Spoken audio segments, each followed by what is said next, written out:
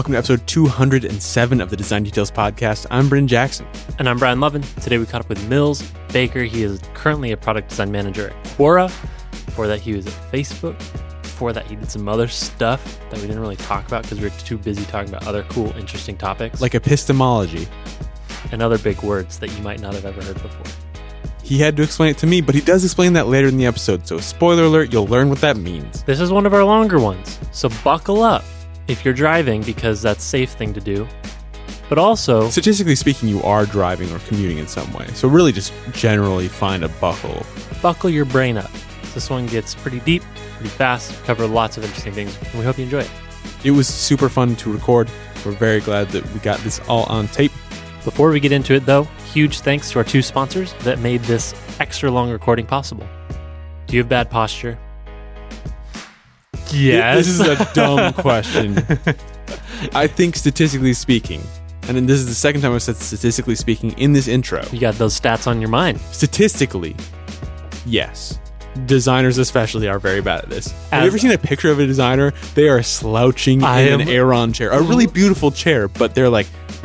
I'm literally, right now, slunched over... Slunched? Slunched. This is a new posture innovation. Slunched over my bowl of crunched up chip crumbs and my laptop. You are the stereotype. I am. All that is a stereotype. We're moving you to the next frontier in posture. Which is? Standing. Whoa. Tell me more. I'm standing you up right now. We're here to tell you about the Ready Desk. It's a standing desk that's going to help you fix your posture, help you live longer because it turns out that standing more reduces your risk of heart disease, cancer, and diabetes. It's also going to improve your focus and elevate your mood. Yeah, stop saying elevate. It's just like, it's right there. It's just, you're standing up, so it elevates everything. Ready Desk is a standing desk, if you hadn't picked that up. But the cool thing about it is that it's portable. You assemble it yourself in like a couple minutes because it's just made of a few pieces. And it's totally adjustable, so it's going to fit anybody that's using it. You put these planks at any slat, so it's at the right height for your keyboard, your mouse. You put your display on it, and they have a stand for your laptop. And it's this sturdy piece of hardware that you actually feel good putting your computer on and using throughout your day. And you can just move it off the table when you're done, so it's not going to take up a whole lot of space in your apartment or studio or house or wherever you might be. We have one, and we are totally blown away that how solid it feels. We have it stored away from when we're not using it. You can just drop it on the kitchen table whenever we need it. Or in the studio or wherever. Like, it fits on any table, really, and it's really great. It does the thing. It does the thing, and it's not makes you stand. And it's not going to break the bank. The thing about standing desks is they're so heavy. Gosh dang expensive. You can easily spend $1,000 on a standing desk, but you don't need to because the Ready Desk is going to solve all your problems with posture without breaking your bank. They cost just $150, but if you use the promo code DESIGN when you buy one today, you'll save $10 on your order. To do that, you go to thereadydesk.com. That's thereadydesk.com and use thereadydesk.com. The Ready Desk, and use the promo code DESIGN. That'll save you $10, and tell them that we sent you, which we would appreciate. Just like we appreciate Ready Desk. And the cool thing is, if it's not for you, not the end of the world. They have a 100-day free return policy, so you can give it a try. And if it's not for you, send it back. I want a 100-day free return on this ad read because you just keep going. Go to thereadydesk.com and use the promo code DESIGN. Thanks, Ready Desk. Our second sponsor is our good friends from the Great White North, Shopify. Shopify is a website that's helping over 400,000 merchants worldwide earn a living doing something they love, or at least like, I hope. So first things first, if you want to sell something, use Shopify. I used it. I ran an apparel company for 4 years in college and used Shopify every single day. And it's awesome. Brian, what's the hottest thing in design accessories right now? Pins. Enamel pins for sure. Who's the best ones? Super Team Deluxe. What's their website built on? Super Team Deluxe. No. Go deeper. Super. Shopify. Shopify It's Deluxe. built on Shopify. Shopify Deluxe. They're hosting absolutely awesome merchants like Super Team Deluxe, who we love and you should buy pins from. What's even more awesome than all this is working for a company that enables all this to happen. Shopify is looking to hire. They need designers, they need content strategists, they need researchers and UX leads. They have over 180 in the UX org that's spread across 5 offices, Ottawa, Toronto, Waterloo, Montreal, and San Francisco, and over 100 designers working on the core product itself, supporting all these merchants all around the world, building great experiences, including their recently released Polaris design system. They've got an amazing team full of friends of ours who are just incredible talents, and they want you to join because, I mean, you probably are too. They need your help. They want you to apply. You can do that at shopify.com/careers. If you want to get a better feel of what Shopify is all about, what they're working on, who the people are that are behind the product, You'll have to travel to Canada. or you can just search Shopify UX on Instagram or on Twitter or on Medium. Or if you go to ux.shopify.com, I think that's just a wrapper for their Medium account. But basically, you can see all the blog posts written by designers who work there about the products they're shipping. It's an awesome resource, and it gives you a good feel of what it might be like to work at Shopify. Anyway, we've now given you 2 URLs, but the one that really matters is go to shopify.com/careers and go get a job. Thanks so much to Shopify for sponsoring the show and making this episode possible. With that, let's get into episode 207 with Mills Baker. Okay, so my name is Mills. I'm a product design manager at Quora. I'm from New Orleans originally, which is the first piece of probably extraneous information that I tend to report about myself. But it has been a major part of my life, especially out here, frequent references to flyover America being such a phenomenon. I do like to think a lot about how people back home use software and experience software. I was a liberal arts major. I, majored in ultimately philosophy and religious studies with a degree from Louisiana State University. So that's a flex. Tiger. Hey, all right. Go Tigers. All right. I know one thing about Sports Louisiana. Yeah, no sports. Yeah. Great football team. Yeah. I don't know about that. It's true. I've heard of football. Yeah. That's the one. I'm familiar. That's the stripes on the ball, right? Yeah. Oh, laces. Whoops. Like the tiger. I worked in a completely unrelated industry, had like a kind of a life that was on its own trajectory, living in Louisiana. And then I had been writing on the internet since the late 90s. I think I had my first blog in 1997. And I met a girl through Tumblr. And we hit it off and did long distance for a while. And then she had me come out here. And I came out here with the plan to work in a call center or work in coffee shops, just figure it out until she wrapped up her life out here and we could go someplace affordable. And I wound up meeting someone in a coffee shop, and one thing led to another. And ultimately, I fell back into tech and design. I was first a PM and then a head of product for a startup. And then I went to another startup and then a consultancy and then Facebook and now Quora. We got to dig into lots of stuff here. But first, what are you working on right now? Well, right now I have a team of designers whom I sort of, limply try to assist with their work. One of the fun things about being where I am now is that I think this is a reasonable statement. I can make this with like a high degree of confidence. Every designer at Quora is much better than I ever was. Did you A/B test that with a significant amount of people? I think so. Okay, because I cool. did design camp presentations at Facebook. I met a lot of designers. That was one of the most fun things about that job. At least 10 million designers. Approximately, give or take. 10 million, yes. I'm not mathematical. 10 million monthly designers. 10 million monthlies. So I mostly try to help this little quartet, and they work on really, really different things. I have one who's deep into machine learning. He works basically with the machine learning team at Quora on things like feed and the distribution of content and what kind of signals to collect and how to make sure that we're not indexing on the wrong signals, especially signals that may reflect like, the reptilian brain's engagement with, say, a notification badge rather than like a higher order assessment of a product's value. That's Abhinav. I have another designer who does the platform design role. So that's like developing abstractions, UI patterns, also occasionally introducing new types of formats, for example. So we recently launched video, and that was her. She does typography for the product as well. That's Jen. I have a designer named Diana, who's on our internationalization team. Internationalization for us is like a really core part of our strategy and also entails some kind of unusual and interesting technical challenges that we're trying to figure out right now for a variety of reasons. And last, I've got a designer named Pat, who is a spectacular dude who works on ads. And he's building our ads product, which is pretty brand new and has so far been really, really successful for us. So that's my 4. And mostly what I work on is just trying to be helpful to them in whatever vague ways I can. And then I do recruiting for Quora as well. What was the internationalization designer's name? Diana. Thank you.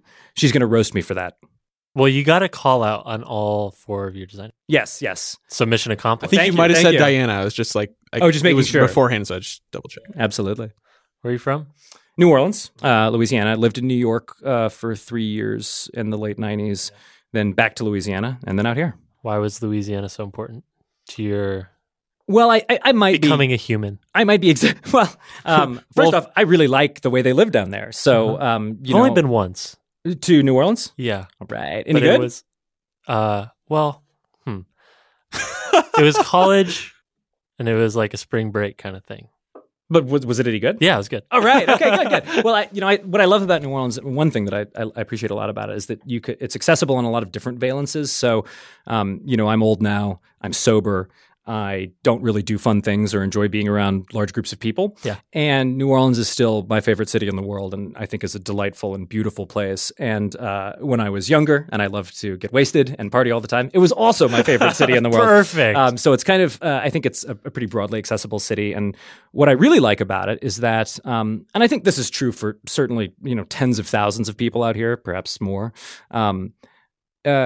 being from a part of the country that is absolutely not like Silicon Valley and really not like the coasts at all, is a fairly good way to consistently remember that a lot of the ideas we have for software out here are predicated on the way that we live and on the types of experiences that we have, and especially on how materially successful we and our societies are. So at Facebook, for example, I worked a lot on this, on everyday sharing, on products related to sharing everyday moments. And something that really weighed on me a lot is that I've got a lot of friends in Louisiana who don't like the way they look, aren't happy with their car, hate their apartment, don't like their job, don't really have any prospects, don't care very much about their prospects or their jobs, incidentally. The meanings of their lives are all in things like family and fun afternoons and things of that nature. Those things don't exist. all these shallow distractions. And so if you roll up into their feed one morning and say, hey, how about if you post a selfie every day? This is not going to make sense to them. This involves mental models of your software that don't make sense. This involves cultural values that they don't share. And there's a lot of this. Actually, it's funny. I was talking to somebody earlier today about Paper, the old Facebook app Paper. And the best icon ever made. Great icon and really great interactions, I thought. I mean, it's funny because I've written very critically about Paper, but I loved Paper. I thought it was brilliant. It was the only Facebook app I had for a long, long time. Yeah, many designers are that way. And I felt like it could have been the basis for an operating system in the sense that its kinetics seemed like a whole coherent metaphor for how you would move things and operate things. And in that sense, I think Paper is a good example of why Facebook maybe should have done a phone. They had the chops, they had the people, and certainly Origami is primed for those types of product design processes. But one of the things that was so funny about Paper is Paper works best when the content in Paper is beautiful, bokeh blurred DSLR photos. Mike Mattis content. Mike Mattis content. And in fact, a member of the Paper team at one point said, I think in a comment on a Quora question that I'd answered, said one of our hopes was that by putting visual content so forward in Paper, it would make people think more about what they were sharing, and they would upload more beautiful things that were better.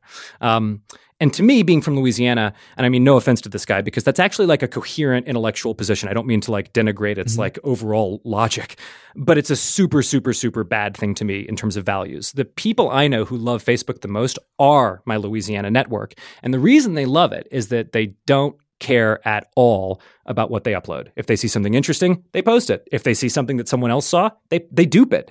If they see the same thing again in 3 weeks, they reshare it again. They're not cultivating or curating a representation of themselves. They certainly don't have brands.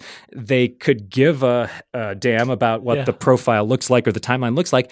So they're active, they're natural, they're authentic, and they laugh a lot. They think Facebook is a place where funny and cool things happen, and they talk about those things with their friends. That's an ideality. That's a utopia of Facebook. The Facebook that we all hate is the Facebook where everyone is in the process of very, very carefully producing documentation of a peak experience-filled life. And so I do, maybe with a wall of text above some photos. yes, it's something, and it has to be, beautiful and thoughtful. I'm always, one thing that really does always crack me up is the thoughtfulness gap that exists between my California network, my California graph, and my New Orleans graph. My California graph, I mean, it's thought pieces every day, Mm-hmm. you know, and it's, we took this beautiful trip to this exclusive location, and here is a lovely photograph of the sunset. And one of the things I thought about was a book I read that was recommended to me by one of my favorite TED Talks, and then so on and so forth. And you've got the classic Facebook post, and then my Louisiana friends, Yeah. they're drunk typing. The post is a mess. They're being profane. They're getting in fights in the comments. They're living on Facebook. And they're having fun and they're being themselves. So I may, to an extent, exaggerate the degree to which Louisiana is responsible for this, but I do think about it a lot, like how people down there live and what they value and whether our social products mean anything to them in those contexts. And all of the social products, I mean, I'll exclude the big ones, maybe in China or something like that. But the big ones, WhatsApp, Facebook, Twitter, Google, Quora. Is WhatsApp a social network? Quora is a Does social WhatsApp have like a public-facing social network piece, or is it just I think one-to-one? it's used as a or social network. one-to-many? It's a messaging app that's used like Yeah. a social network, but Interesting. they're designed here. Mm-hmm. Mm-hmm. They're designed by you and me and Bryn and people like us. Mm-hmm. So what does that tell you in terms of like the quality of the things that we're putting out, or our understanding of if we're even building the right things at all? Well, it's an interesting question. I mean, I thought about it a lot whenever I met a designer from somewhere else in the world, right? From not from Silicon Valley. I should add, just as a prefatory kind of caveat here, I don't think that this type of point of view that I'm espousing requires you to be from Flyover America. I think you Sure. could have been born in Monaco on a Gulfstream and flown over here and immediately deposited at Facebook's doorstep, and you could feel this and know this as A great well. story too. This is my proposed alternative biography for myself. If we can redo my intro, I'd like to say I was born in Monaco. Well, on a Gulfstream 5. Right, in flight. Yeah. Well, then, are you a citizen of where you land or where you took off? Oh gosh, I'll have to ask the family lawyer. He's probably on the Gulfstream. No, we keep him with us all the time. Always. He travels with us. We call him Uncle Richard. So yeah, I don't mean to imply that like you have to be from somewhere special. Actually, like one of the basic theses, right, of a mission like Quora's is that it doesn't really matter who you are. What matters is whether like relevant knowledge can come to you. So one of the reasons I like to harp on the Louisiana issue and like make fun of how denigrated Flyover America is by Silicon Valley is just because I think that all you need to do is think about it, and it's immediately pretty apparent. You know, I worked in a call center for 5 years. When you work in a call center, how frequently are you going to want to post a picture of yourself at work? All the time. All the time. You know, not that it's not a glamorous job and you don't feel good about it. There's no status from it. Nobody admires you for it. And I think that's actually just as a really trivial thing. I think we forget that most people in the world never even consider whether there might be a job that's meaningful to them. I certainly never did. I thought jobs were a thing that you just did in order to pay for the meaningful parts of your life, namely your social life and your hobbies and artistic endeavors on the side. After you're in Silicon Valley for a little while, you know, you start to find your work meaningful. And that's a luxury that I think is on the order of our salaries. I mean, that's a really extraordinary thing. I talk to my friends back home, and they're obviously like pretty disaffected and bored, and, you know, their jobs don't mean anything to them. And that's par. So This is where like the do what you love thing, like that statement is so... It's alien. Yeah, it's very based on a set of privileges that most people just never consider. Absolutely. I never even thought about what I loved because, you know, what would that matter? I just do what I like to do in my spare time. You know, No one's going to pay me to drink that much. right. And Unless it's on a TV show. or to be a nerd. I'm often amused by. I had this like really, really favorable exposure to the internet. I was on eWorld, which was Apple's competitor to AOL in the mid-90s. And then I was on AOL, of course. And my high school computer teacher was Jonah Peretti, who went on to found Huffington Post and BuzzFeed. Yeah, he was a computer science teacher in New Orleans. He taught this little computer class. He had us all make web pages with HTML, you know, in frames. And somehow, I never once during any of this time thought, oh, well, I love this. I should do this. I thought, oh, I love this. I'm going to do this all the time after school or after a job. And I never would have actually pursued a career in tech, I don't think, had Abby not just been like, you need to get to San Francisco. And then it's hard not to fall into it here. Well, Mills, you just need to be more entrepreneurial. And just... That's another thing. Actually, that's a really good. What's funny I hate about that that word is so much. I am super not entrepreneurial, and I'm not ambitious, and I'm not scrappy. So I often do feel like I am the representative of all the ordinary pieces of shit in the world who are not otherwise going to have a voice at these Rally tables behind me. Right, in these super cool conference rooms with people who have like, you know, driven themselves and deliberately achieved certain things and learned and mastered skills. I don't think I've ever deliberately done anything in my life. I mean, I smoke cigarettes. It's like you couldn't be more anathema, I don't feel like, to an optimization, health-oriented, fact-oriented culture than you can by being a smoker. Because people go, what are you doing? Why are you doing that? Isn't that awful? And aren't you disgusting? And I'm like, yeah, me and a lot of other people. What do you think about it? Deal with it. Deal with it. I'm going to go get on my Gulfstream. Yeah. See ya. Find the last place you can smoke. So in answer to your question, the fact that these things are designed out here, I think there's the general answer I've heard that I found persuasive about why we tend to have these concentrations on the coast, right? It's just various kinds of network effects. It's so much easier. I do think that it's an actual tragedy of sorts that I know many people who could have done these types of jobs and simply weren't close to them and didn't know about them. So that is like one of the things that kind of is motivating to me about the idea that like if Quora got good enough, I might have learned things that would have altered my own trajectory. So instead of coming to California when I was 30, maybe I would have come when I was 20. I don't have any particular regrets, but I still have friends who are in New Orleans who I think could do these types of jobs, could be software designers or engineers. And it's just never somehow gotten on their radar. Well, one of the things that I want to make sure I call it is most of the designers I know that live in Silicon Valley are not from Silicon Valley. Right. It's pretty rare. They're from around the world. Yeah. Right? Yeah. So everyone comes from around the world and ends up here, but we do end up, I think it's hard to paint in broad strokes, but we do end up with the bubbleness of this, right? Like this curated lifestyle, the way we use the internet, the perception we have, the way we use tools. It's like, doesn't seem like it's where you're from that causes that. It seems like it's just this place. Totally. It's funny. I met today with a woman who manages a design team for an Indonesian e-commerce company in Jakarta. And we were just talking about various challenges of managing design teams and process and stuff like that. And one of the things she mentioned was that one of her big struggles is she feels like a lot of the designers who work for her, work on her team, tend to just kind of like imitate whatever they understand being a designer to be. So if they read a bunch of blog posts that indicate that right now everybody's into Google Sprints, the most important thing to them is doing Google Sprints. It doesn't matter what the project or the context or the utility of it is, they're going to do a Google Sprint. And if they think that using stickies is what designers do, they're going to insist on more stickies. If they see that designers dress a certain way, that's how they're going to dress. And I actually we're both in all black. I was actually extremely heartened to learn this because I had assumed that this was... that too. I'd assumed this was Silicon Valley and New York. And to learn that even in Jakarta, designers are afflicted with this problem where I think to a certain extent, we don't know exactly what the role is. It's a fairly ill-defined role. So the first thing you do when you show up in your community is start looking the part. Start acting the part. And I do think there is this homogenizing effect. I mean, I'm certainly extremely guilty of it. I mean, I used to dress like a cowboy, and now I'm like an extreme design hipster, Dude, I would fucking love to have a friend named Mills who dressed like a cowboy. That's the greatest shit in the world. I don't know how much my friends enjoyed it. I'm going to actually bring that up with them, that they didn't seem to appreciate it. Especially like as a designer, people would lose their minds. Maybe I should bring them back. Yeah, maybe I should. It's fun. It's worth it. Shake cowboy it up. Are Shake very it up. fun to wear. All black. I mean, come on. It's played, man. It's played. But it's also stain resistant. So that's the key. That's the key. So it's utilitarian as well as stylish. Yeah. Mm-hmm. I mean, and it's comfortable, right? And like it's a t-shirt and jeans. Yeah, it's pretty comfy. Yeah. That is the thing I feel spoiled about is I don't feel like I'm ever going to have to wear a suit. It's a great example. My lowest paying jobs are where I had to wear the nicest clothes.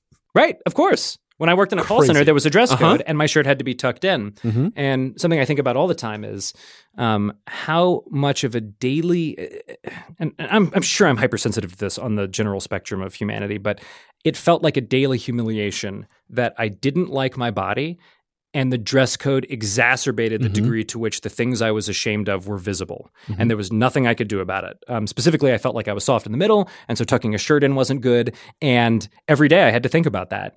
And when I came out here, that was one of the first things I thought. Is like, if I complain to my friends at home that I'm working long hours, they're going to say, yeah, you're working long hours wearing jeans and an untucked t-shirt, smoking joints on the fire escape of your startup where you're allowed to bring both your dogs and you just talk about software all day like you used to do for no money. My heart goes out to you, my man. So, the capacity to vent and complain to your friend network is certainly constrained. That's probably the only reduction in like quality of life. No, we still do going that. Home we is really still hard. do that. We're really good at that. When I go home, nobody is interested. Yeah. I'm going home soon, and it's always a reminder that nobody gives a shit. Yeah, I really like that. I Yeah. liked that a lot. Yeah, it's refreshing and humbling in a way that like brings me down several pegs from thinking like, oh, design's pretty important. Mm-hmm. Not to say it's not important. I could have But- told you that. Most people just don't give a shit. It's important in like an industrial commercial context. Totally. Which is important. Yeah. But like if one thing so when I used to work at Home Depot, we did a lot I of worked at business. Lowe's, and I worked in an Oh, IT call center. shit, We're guys. We are on parallel tracks, but we're also competitors. like perfect. And y'all, if I remember correctly, are killing us. I don't know now. I think Lowe's was doing really well dude. when I was at home. I wasn't paying attention at all when I was there because I was working from 4 a.m. to noon unloading trucks. Yeah. Oh, bummer. Okay. Yeah, that is the tough shift. you don't give a shit about the stock price. But they paid me $10 an hour. I thought it was the greatest job in the world. Same. Yeah, when that's the industry, you're like, oh my God, I'm richer than anybody. That's exactly how I felt when I worked in the call center. I was like, I this couldn't is more stay money awake than anyone after could work, but- Spend. Yeah. Well, that's good. You save even more money. Yeah. Now I've completely lost my train of I forgot what you were thought. gonna say. Lowe's. When When you're you work working at Home Lowe's, Depot, You're working at Home Depot. What was I doing there? Shit. Oh, I remember now. We used to deal a lot with Kohler, which is know the company Kohler, and I used to think about Kohler's designers. sinks. Kohler, so faucets they and- have like a design that team Kohler, that makes incredibly ornate and expensive things that are often in some way technologically advanced. For example, for a long time they sold a $6,000 toilet that they called the Hatbox toilet because it just looked like a hat box coming out of the floor. It had no visible tank, and yet it worked like a normal toilet. So our number one, like, I think like feature or whatever, I can't remember what they called it, but it set up these like really featured like end caps or whatever. Yeah. And it had a touch enabled faucet. Yeah. And that's what like And nobody can ever figure out. how the everyone fuck they would work. just walk by, touch it, and like go on about their way. like a Delta or something. yeah, yeah. I don't fucking know. All right, Yeah, so you got crazy. a Hatbox toilet.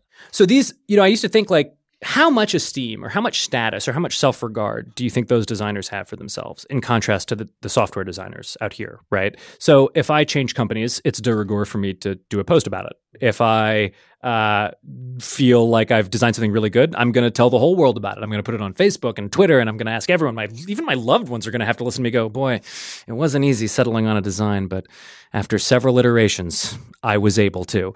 And I wonder if the Kohler toilet designers have any of these same status effects or feel in any way, the same kind of prestige and esteem. And I doubt it. And I think they have a probably more accurate view. I built a really beautiful place for you to take a shit. Right. But Which is important.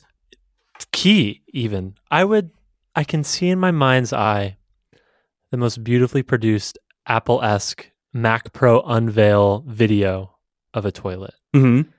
And that It's would make pretty me, good. that made me pretty fucking It's gonna proud. have it's gonna Look, have like chalk bursts. And yeah, like chalk an eye chalk opening. burst, and it's slowly Dude rotating ripping off a leaf.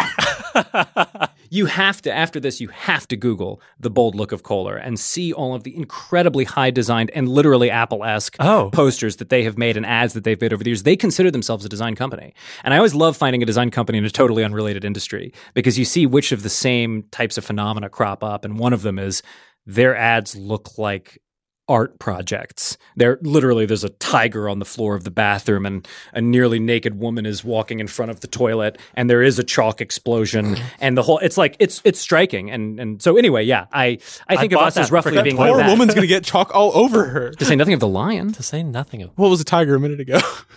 See, I'm Both. not that good with lions and tigers. It's coated Despite in my it's coated LSU in chalk. You education. can't tell. I couldn't see it clearly. Yeah. maybe they're just not on Twitter, More power to them. right? Lucky. Twitter's tough. Twitter Toilets is are tough. shitty enough. Do you like JK. I really like Twitter. I feel like we've gotten this implicitly a little bit, hearing a little bit of what you did growing up. But what did you want to do? You were growing up in New Orleans.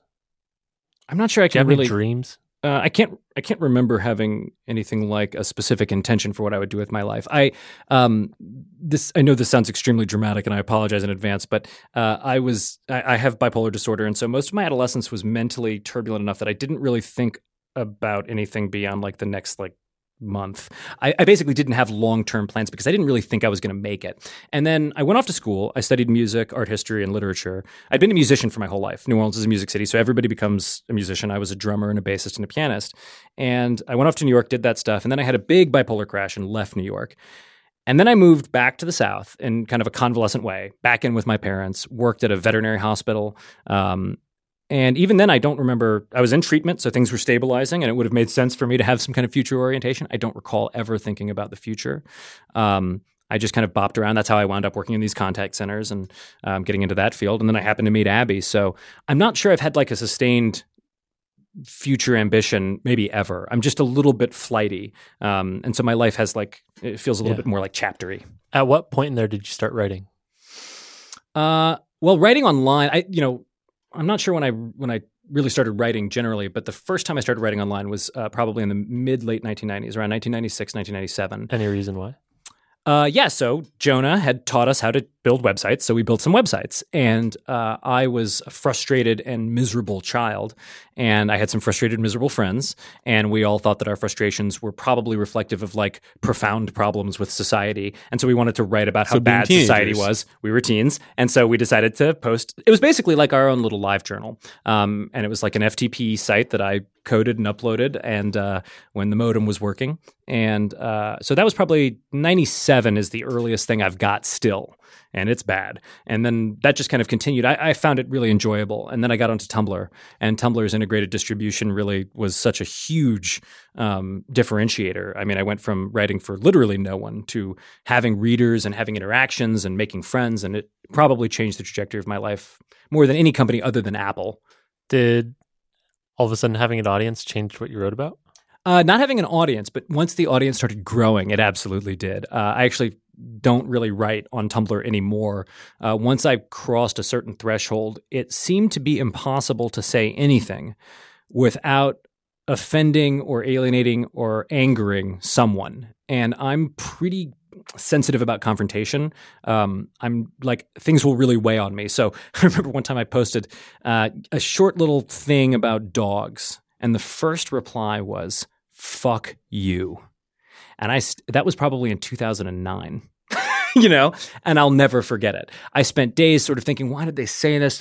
Was this a self-regarding post? Yeah. Did I accidentally slip into some kind of like narcissism, or was this rude? Is something in here like, and hate mail and hateful comments and things of that nature. So one of the main things that attracted me to Quora was, if you can successfully scale moderation, it transforms all of these internet products. And my hope anyway is that the solutions that we develop will be commodified, so that eventually Twitter and every other company that has this horrible kind of problem with scaling a community, and eventually just like, it doesn't matter how small a percentage of the community is malicious actors, it will actually derail the community. If we can create some like good solutions to that, or if our solutions can be commodified, it could help a lot of internet products. And I think that's like one of the primary unsolved challenges with internet products right now. What's Quora's business model? Ads. Okay. Hell yeah. I feel like ads kind of exacerbate this specific problem, because user accounts equate to more eyeballs seeing ads, so more money is made by the platform, so people don't remove accounts. Oh, we don't care. How does moderation fit into that? We remove accounts. Okay. Yeah. Straight up. Adam's really, really long term. So we're lucky in the sense that we have almost I don't think anybody's ever invested in Quora who wasn't in it for a really long ride. There's no pressure to do anything that would be sort of like contrary to the long-term health of the company. The truth is, if we don't solve the harassment and abuse problem, I mean, we as like designers in general, as internet developers in general, a lot of our services will never reach the level of utility that they're intended to. I think even Twitter's an example of this, where you can imagine a world where through the combined use of like affordably scaled human contractor queues and machine learning that gets trained by how those human contractors vet tweets and so on and so forth, Twitter actually built a really good abuse and harassment prevention platform that was scalable and affordable with their business structure. You can imagine a world where Twitter is like facilitating a huge amount more discussion and cross-cultural exchange and news dissemination and all sorts of useful things. I do think to a large extent their growth is capped by how difficult the platform can be. I mean, you really only need to see one of your friends or get yourself blown up for something inadvertent or ill-timed. And the truth is, I think this problem is much more nefarious than people understand. It's not that, in general, when I talk to designers about this, they tend to think that there are good users and there are bad users. And harassment and moderation, or moderation of harassment and abuse, it's all about identifying and eliminating bad users. And, without meaning any disrespect, while there certainly are literally bad actors, it's much more common that these types of things are collisions between norms in different communities. And I don't know anyone on any side of any spectrum who has not done something online that would be deeply and legitimately hurtful to someone else. And it can be something as trivial as you don't know that there's been a horrible disaster in some other part of the world. And so you just hop on Twitter and say, man, I'm stoked about this new iPhone. And it's really, really fucked up for somebody who's lost a loved one. And Twitter doesn't care. Twitter allows all of these things to happen in one timeline in one room. The analogy that I always use is like, it's literally like I have a convention center and I book it to your family for a funeral and I book it to you for a Super Bowl party and I book it to these kids for a quiz bowl. And I'm just like, this should probably work out fine. I don't see any reason why putting this frat party near this memorial to something that happened 50 years ago, I don't see why that would be an issue. Of course, it would be an issue. Fights would emerge. Ordinarily decent people would be exacerbated by cycles of reaction into eventually becoming like truly malevolent. And I think most of us have seen this happen. It's simply the nature of online discourse when online software basically fails to match the level of subtle personalization that we all engage in the real world. I don't wander into funerals and start talking about iPhones. I don't go to sports parties and announce, I think sports is stupid. And I also don't go to like nerd parties and say, can we put on the game? Somehow I'm capable of like personalizing my behavior, and all groups have these permeable membranes and you can kind of move in and out and you can have many different selves. And Twitter to me is the example par excellence of software that ignores almost all of these subtle human capabilities and instead just says, you're all here, sort it out. And most people then go, well, God, some of these people are really bad. Got to get them off the platform. There are some number of them that are bad. Nazis are pretty bad. I think we're all pretty comfortable just being like, you know what, no Nazis. But unfortunately, there's a lot more. The volume of abuse that comes from somebody being like a malevolent, hurtful person is dwarfed by the volume of, norm collision. Different communities that express themselves differently at different times, not getting along. So you brought up ML, machine learning, maybe 3 times. Is that the answer? ML is just an engineering technique. Right. It can be super useful. It can also cause all kinds of its own problems. Right. So I am an advocate for designers understanding what ML is good for and what it can be used for. I also think it's super important for designers to know that so that they can push back in meetings where someone is presupposing that ML is good for something it's not good for. Yeah. Well, it's good for everything because it's a buzzword. That's actually the real dilemma, right? And so if you're a designer and you don't have any kind of facility to talk about ML, you'll be in those meetings where someone's just like, we're going to ML it. Have you guys seen that Medium article about ML? I'm pretty hyped about it. And you may not know how to say, well, this is why this isn't actually a good application for ML. I mean, like a very classic example that I mentioned to you earlier, I think, is that typically if you rank and personalize elements of software from content to even theoretically a user interface, it makes it less deterministic. And humans are extremely accustomed to determinism because we evolved in a physical reality where most things were deterministic. It's why I get angry every time Twitter adds something new to my feed that isn't like the clear ordering. That's right. So people resent algorithmic feeds. One of the things that is really interesting about how Facebook users use Facebook is they mostly navigate with newsfeed. So if you're in some groups, you would be surprised how many people never go to a groups tab. They just scroll newsfeed until they see there's an update from their group, or they do the same thing through notifications. So a non-deterministic software space can yield cow path user patterns where they never form a mental model of what's happening. They never have an accurate sense of what's happening. A shocking percentage of feed users of all feed products, and I wish I could share the specific number, believe that everyone in the world sees the same feed. And you can ask a single follow-up question to any one of these users. If you say, well, do you think it's weird that 1.7 billion people saw your niece in that photo, but it only had 3 likes? Does that seem weird to you? They'll go, yeah, I guess not everybody sees the same thing. In other words, they're not wedded to some false idea of software. They're busy living their lives, and so they never model your software. It's not their job. They're not interested in it, and it doesn't work how their real life does. And all of this aggregates into like several kinds of costs of ML and ML type systems. So I think it's like super useful to know about. I don't think it's a panacea by any means. Are these things at odds, like building a gigantic social network that can scale to meet the needs of the world while also avoiding conflicts of norms, while also understanding what is like a healthy conflict and not, it seems dumb to avoid them entirely. Oh, you wouldn't want to do that. You just let arguments be okay in Canada, and everywhere else they're off.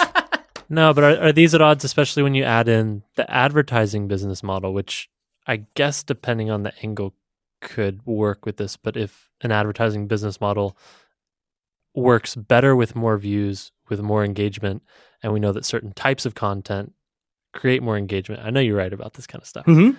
Are these things at odds? I think they can be. So one place where they're definitely at odds is in any kind of short-term calculus. So for example, let's say that you've identified a type of content or a type of user on your platform that generates a lot of activity. Nazis, but it's bad ecosystemic activity. You actually think that long-term it will kill your platform. Nazi bots. Right, Nazi bots.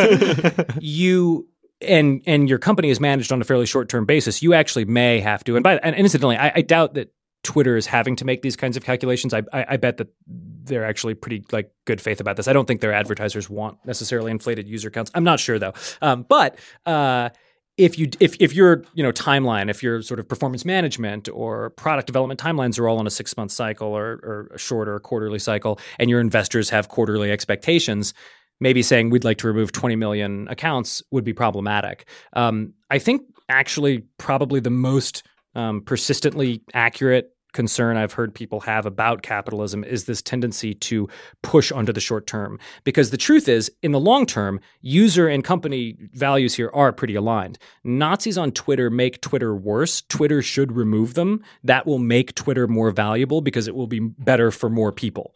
And actually, it's not a real Sophie's choice. It's only a Sophie's choice if the investor is like, the user numbers are going up this quarter, right? Then it's a Sophie's choice. And that's unfortunate.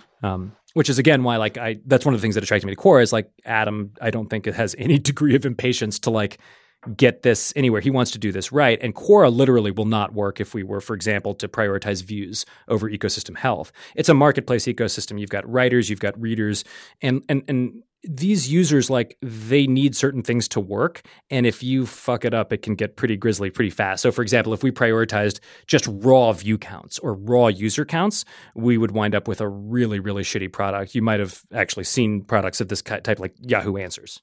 Yeah. Hey, that's the best fucking tool. But view counts... Have you ever heard My Brother and Me?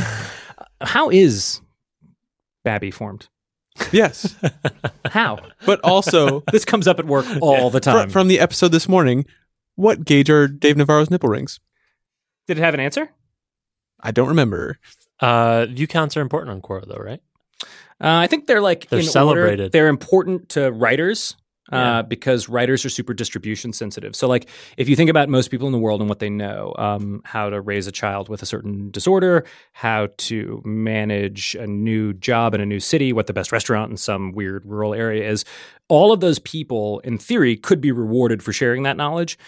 The probable difficulty they'll have is that they would have to somehow find a place to put it online, start a blog, spend years building an audience, SEOing, advertising, put it on Facebook, and it immediately starts to recede into the past. Same with Twitter. It's not accessible. There's no topic ontology, so future people who are curious about that will never be able to find it, so on and so forth. So Quora tries to basically, in the same way that a lot of services do, bundle a lot of these different functions and values in a way that makes the entire ecosystem much more valuable. So views are important on Quora because they are a demonstration to writers that this is actually working. When I logged onto Quora and I answered where are the best ribs in New Orleans, it actually 650 people saw it this week. 36 of them upvoted it. It gives you some degree of confidence that there's utility to it. And ultimately, our feeling is, at least my feeling, distribution is the lever for writers. It's what's missing everywhere else. I mean, even I'm sure you'll have had this experience. You post something, and we're in the design community. In theory, I think we're probably in sort of the upper end of the distribution spectrum, and you post it on Medium and it gets 3 likes. And then that after that first day, it's only going to get fewer and fewer and fewer kind of forever. So that's something that we think about a lot is how could you make it so that somebody sharing knowledge receives some kind of reward, distribution, reputation, whatever, but for a long time, maybe forever, for as long as the knowledge is useful. This is something that's interesting because John Schlossberger, he had a reply on Quora that was there for a long time about designers having a seat at the table. It didn't take off until 3 years later when someone randomly posted it on Twitter. I think it was Julie Zhu or John Lax or someone like that. Yeah, I think John posted it. That's funny. I think that's super interesting. Theoretically, that should never happen. That's not in our model of how content gets distributed. Right. But occasionally something just comes out of nowhere and it got super popular all of a sudden. Yeah. That's it. So the fact that it exploded in popularity, I think you could point to that being like evidence of the initial distribution being bad. The nice thing is, though, that, for example, if you're on Quora and we know you're interested in software design, we will reach all the way back to 2010. If there's something great about software design that we have a high degree of confidence you'll like, it's by somebody who we think you respect, or someone whose answers you've liked in the past, or it's by somebody whose answers are liked by people who also like answers that you like, so on and so forth, this kind of cohorting. We can show it to you, and it's very often still valid. One of the things that really amuses me is that when we first started showing like older answers in feed, this was many years ago before I worked at Quora, so I feel relatively comfortable talking about it. One of the things I saw users complain about the most is they'd go, I don't want to see some answer from 2011. And they would screen cap it. And it would be a question like, why was the Battle of Hastings fought in 1066? And I would always think, you want a newer take? What do you think? I want the hottest take. What's the hot? Well, and so this is a dynamic I'm super interested in. It's like humans are so oriented towards news. And I think there's a lot of plausible explanations for that. I also think news is the worst content category by far. I think almost anything else that you take in will be more edifying for you than news. And I think that if you look over the course of your life at the news you've taken in, and just imagine that you'd never learned a single one of those things, and then ask yourself what would be different now about the world or about you, it's probably a pretty strong indication for most people that the news is very rarely a vector of meaning or personal change. And people will cite examples. They'll say, well, so for example, what about, maybe they saw a news story about Katrina and it made them realize that the federal government wasn't doing things very well or something like that. Those do happen. But I think the truth is you would have heard about those things without the news. So when things are truly important, someone tells you about them. And there's this kind of nice filtering effect where someone will go, boy, I'm really upset about X, Y, or Z. In other words, we're actually already doing a pretty good job of disseminating relevant information to individuals in the world that existed before computers. We're just not doing a very good job of disseminating much knowledge to them. It's like hard, you're geographically isolated. If there's not a good university or library, you don't know a mentor or professor or a lawyer or doctor, someone who can give you relevant things. But I do sometimes fantasize. If I were to fantasize about my future, to answer your question from way earlier, I would love to kill news as a primary source of distraction for contemporary device users. Fuck you, Jonah Peretti. Well, and I love Jonah. I hope Jonah would take this in good spirits. Thanks for the career. Jonah. Peace out. I do love Jonah, and I have enormous respect for BuzzFeed, and I actually like media companies. I don't think that they should go away. It's not so much that, like, for example, I don't have any problem with the New York Times. I think they're wonderful. It's more, don't you think it's odd that everybody in America, everybody in the world wakes up and reads a bunch of news stories every day that are almost always recapitulations of ideas and beliefs that they already held? When was the last time you read a news story and your position on something changed? I often like to ask people, so what was the news story that turned you around on climate change? There wasn't one. What was the news story that turned you around on police violence? Probably not a news story, right? Probably something else. And what's interesting is that would suggest to me that you would really reduce the amount of your diet that's coming from news. But it's so engaging. Every day I log back onto Twitter and check out that news. It's an ongoing story, right? Like it's some kind of saga of like how I see the world. Yeah. It makes you feel connected, I think, in a pretty illusory way to the superstructure of civilization. You have something to complain about with other people. Yeah, things are going on right now, man. And I'm staying on top of them. I'm staying way on top of them. I agree, but fuck. Well, disagree because this is not a really deeply, like I haven't worked this takeout very deeply, so I would love to argue about it. It just makes me feel like, is there inherent value in being informed? Even if being informed doesn't result in action. One of my favorite tweets of all time was from this Tibetan Lama I follow. And Lama? A Lama. Like the Dalai Lama, not like... But not shit. Not like an alpaca. Sorry. Oh, no, not like... Right, not the animal. Sure. The spiritual leader. And boy, I sound dumb. And it just popped up in my timeline and it said, be less informed. If you're not going to do something about it, don't bother knowing about it. Do you agree with that? Well, I thought it was super provocative. And I have thought about it a great deal. So you'll see periodically tweets about this, right? People will say, hey, look, I just want to make sure everybody knows we're in the midst of an outrageous catastrophe at the national political level, but it's okay to take time for yourself to enjoy something. Not every day has to be rage. Here's some puppies to look at. Have you seen any of these types of tweets? Basically encouraging people. Every day. Yeah. Right. So I think it's interesting because those tweets are obviously in reply to something, right? And they are in reply to this injunction that a good citizen stays informed about the news. And I love this quote about the news. I think it's Emerson, or maybe it's Thoreau. One of them called the news the froth and scum of the eternal. All right. I just want to give a shout out to Mike Hudak, who is the guy who called me an intellectual. So he called it the froth and scum of the eternal sea. That is, the news is what happens up here, and all of the real issues, all of the meaning is down here, right? And news is just permutations on things that you already think. Like those were hand gestures for those of you inside I'm the sorry. microphone. I forgot. One example would be like you read about a school shooting. I assume both of you already have points of view and opinions about, say, for example, gun control or mental health treatment in the United States, or how tough it is to be an adolescent, and so on and so forth. It's pretty unlikely that reading about a school shooting is going to change your points of view. I would bet. I mean, I would be really surprised, right? I don't know too many people who do change their points of view in response to news, as a matter of fact.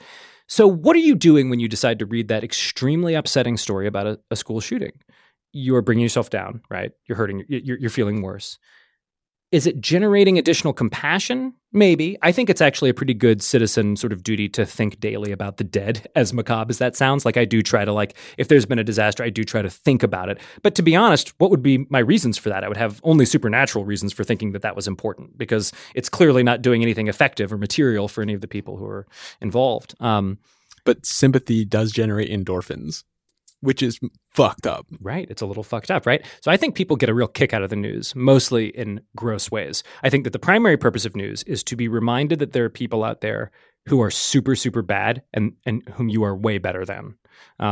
And to feel that delightful rush of indignation against some awful other and the latest stupidity. Superiority. No. Right. Because you already knew all of the things that you knew before you read the news today, only now you know them again. Those people, they're even worse than you thought, and it turns out it's just great. So today I learned that Trump's watch is too small for his fat wrist. Ugh, wait, is that true? Worst. Yeah. Oh my God, that's great. You're so informed now. I do feel informed. So, and I should add, the other big pushback on this would be, well, there are times when news matters. For example, let's say, during a war, you're a member of the resistance in occupied Europe. News matters, right? So I actually don't have any kind of settled system for this. I read the news every single day, just like everybody else. It almost always makes me unhappier than it does make me motivated to do something. I do the things that I do for my conscience, but broadly, I'm not sure the news has had as decisive an impact on me, say, as the 50th best book I've read. Especially novels. So one thing that I really resent is the transition. When I was growing up in the 80s and 90s, it was everyone talked about how nobody in America read anymore, and literacy was declining, and television had ruined culture. They've been talking about that for 200 years or some bullshit. And now look at where we live. Everyone reads all day, every day. No time in history could have anticipated this one in terms of how much text is consumed. Everybody just reads text all day. It's astonishing. Do you feel like the culture's improved? People are more intelligent? Somehow taking in information doesn't really seem to be doing anything. Well, to be fair, if you scale the amount of information that the culture knows at a fairly even level, even if people are kind of dumb in how they use it, it still feels bad, even if the amount of information taken in is higher, right? I think that's right. Quality information. People can get technically smarter without making use of it. Oh, yeah, right. And I think most of us feel that this happens. I mean, I feel this with myself, right? I catch myself all the time reading some book, and then it's immediately gone, and it's made no impact, and I haven't improved at all. I usually assume that's because of the Louisiana thing, is that literally, because I work, Abhinav, the designer who I mentioned earlier, I watch Abhinav and Jen and people like them just kind of grow and grow and grow. And I just think, boy, that looks really exhausting. But good for you, way to go. So if not the news, then what? Boy, that's a pretty tough question. I think for you, what do you do for enjoyment? Oh gosh, what do I do for enjoyment? Oh my God, that's the tough question. That was a tough. You commute to Mountain View. It's this is going to have to pivot to an intervention. Honestly, when people say, "So what do you do outside of design?" Or what do you do when you're not working? I don't know. Fuck. I work out and I sleep. I write JavaScript for fun, I guess. Right. Wow, I'm really a one-dimensional character. Yeah, I guess I am fairly one-dimensional at this point in my life, certainly. I think the usual things, nothing really worth mentioning. I don't think, music, video games, reading, writing, messing around with my dog. I have a dog and a cat. I got a wife. I got a whole little cast I can hang out with. You have to be careful about listing those in that order, by the way. As soon as I thought I was coming on here, I was like, how should I talk about Abby while I'm on this podcast? And then I was like, Abby's never going to listen to this podcast. You don't think? No. Abby, if you're listening. Abby has good taste. Abby does have good taste. She made one mistake, but everything else she's done really well with. That's a big mistake. It's a big mistake. It's the one that matters. It's a lifer. So, instead of news, I think I'll actually, because this is already a controversial and underthought take, because I wanted to share a take. AKA a hot take. It's a hot take. We're basically Design Twitter Live right now, right? I'm going to heat it even further. Please. Here's what I really resent about the news. I think the news has mostly displaced vectors for knowledge that were more valuable. For example, almost anything in the liberal arts. So almost anything related to art, literature, history, culture, any of those types of content, any of that type of knowledge, right? Performances, even things like movies, I think are actually in aggregate probably more edifying and build you towards a greater place of human compassion and, perceptiveness about how things function in society and how people's life paths unfold. I think even movies are better at that than the news. The news reminds me a lot of the types of philosophy that I didn't like in the sense that it is always extremely reductive and it's always extremely, obviously, factually oriented, which is both a benefit and a cost. The benefit is that it's substantive and it's real and it's, not like subject to thousands and thousands of interpretations. The cost is that it saps everything that's meaningful out of human life. I think a lot of people read the news and actually believe that life is purely about your status, your station, and how much you make. And I think the bulk of human history indicates that none of those things is actually that important. Like, it's much more important what your relationships are like, how you feel about yourself, what you live for, what you care about, and less to do with society and society's rewards and responses to you. So, like, I'm like a liberal arts individualist type, right, in the 80s mold. And so I always feel like, God, if I could just get people to read less news and more of almost anything else, it would be an improvement. Even like Danielle Steele.